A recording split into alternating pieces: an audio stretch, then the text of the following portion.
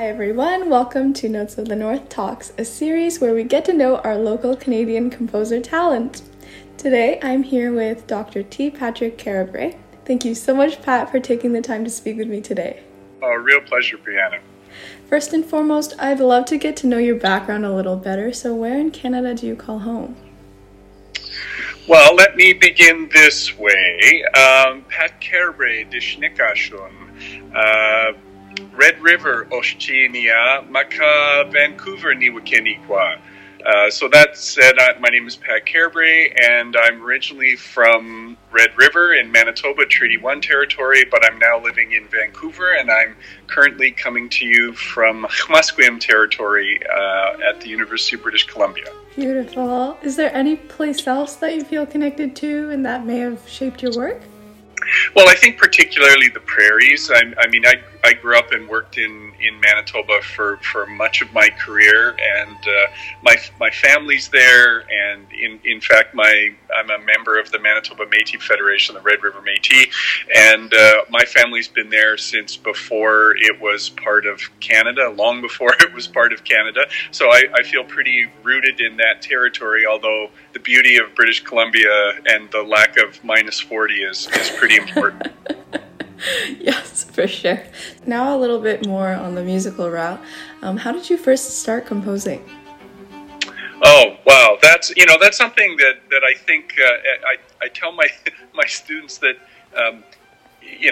if you can be a plumber, be a plumber. If you have to compose, all right, okay, you have to compose. And for me, it was something that really struck me when I was quite young, that song was in my head and music was something that I really was drawn to.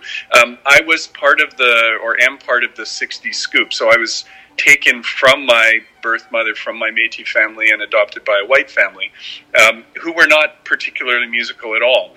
And so they were a bit confused why their, grade 1 child wanted piano lessons when nobody else in the neighborhood wanted piano lessons. But it's worked out for me well. I began to learn. I was just singing and writing down melodies and writing songs and taking piano lessons and writing down piano pieces. I really didn't know what it meant to be a composer until I was quite a bit older. I saw my first living composer when I was probably about 16, Sophie Carmen Eckhart-Gramate, who was one of the few composers in Manitoba at the time. And so it wasn't really until I got to university that I started to understand what that meant. But I've been pretty fortunate that it's been how I define myself as a human being, as a composer. Amazing. So if you could describe your musical style as a composer in 3 words, what would they be? Well, that's not really possible, but I'll do my best. I would say melodic, rhythmic, and changing, because I think my style is continuously changing. I use lots of different techniques, and it's evolved over my career. So it really depends on the time and place, but it all represents me and who I think I am at that time. Beautiful.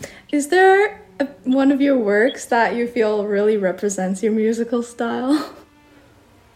Yeah, I think quite a few of them. They all represent different components of me, but I'll say that the piece on my last album, the title piece on my last album, 100,000 Lakes, is probably a good example of who I am. It was written as a commission for the Canada 150 celebrations, and I was asked to write something, that I thought was relevant. So I chose to write a piece about Manitoba, about the geography. When I was a young person, Manitoba's license plate said 100,000 lakes, and I think that's really only because the Minnesota license plates had said 10,000 lakes, and so we had to kind of one-up them or multiply them. But those 100,000 lakes are really important to the identity of Manitoba and Manitobans. They resulted from the end of the last ice age, when these huge outpourings of water from the glaciers kind of scraped off the top of the land and made room for these 100,000 lakes. And so I wanted to kind of draw attention not just to Canada, but Canada in the context of the geography and the history of the land, where there have been Indigenous peoples on that land for thousands of years. Yeah, I think it's important for us to have the context of Canada within the broader history of our geography and our people. There have been Indigenous people living on that territory for thousands of years, and that geography and that relationship to the land is something that modern people living in that territory as part of Canada should really put it in that broader context. Beautiful. And I did see your music greatly involves construction of identity. I'd love to see how deeply connected you are to your Métis roots and how this is woven through your pieces such as Métis songs, teachings of the water, and there are other pieces such as Inuit games. How have some of these compositions connected you closer to Canada and your cultural history? Yeah, for sure. I mean, and I guess it was just after 2000 that I started working more with other Indigenous artists. So one of the first pieces I entered into in that context was Inuit Games, which was a piece for the Winnipeg Symphony Orchestra.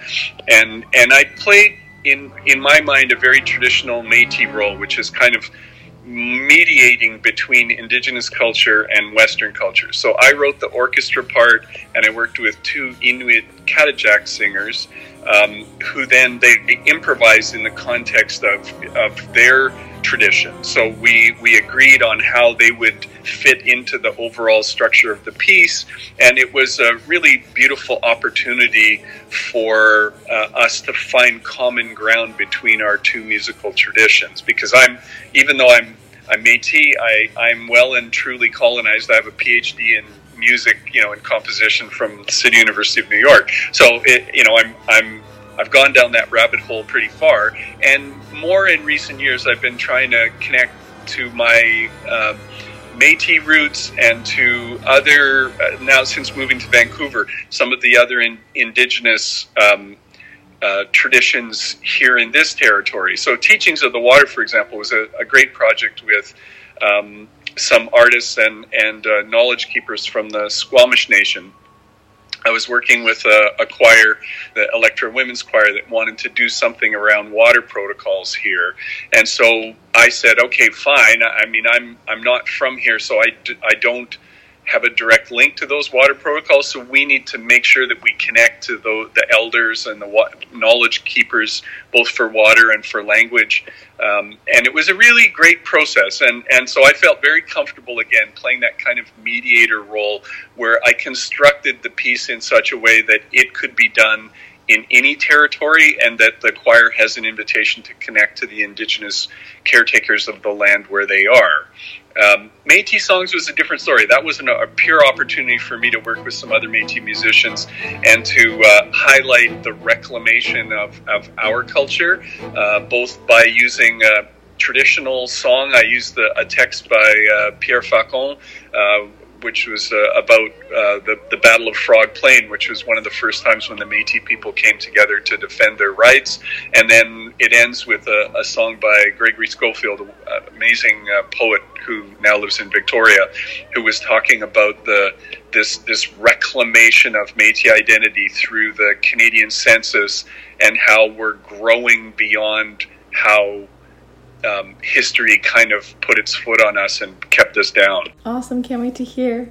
So on top of composing from this part of your identity, you also have pieces, like you touched on, that are more on the Western European classical side, I guess, such as Sonata No. 1. So the music scene in Canada, especially the Western traditional classical scene, I guess, is constantly evolving. Do you find it challenging to make music that appeals to these current audiences, both here in Canada, but also internationally? Yeah, I mean, I was really lucky, that, as I said, I was trained in that Western classical tradition, and like the first piece of mine that got recognition was my first violin sonata, which was nominated for a Juno Award in like the late 1980s.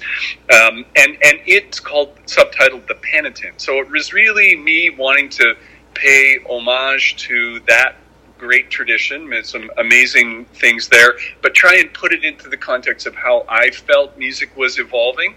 And I think concert audiences are hungry for different ideas about music, for different styles, and we're really at a good time when the doors are open to much more diversity. And I think that's one of the things that Canada really embraces.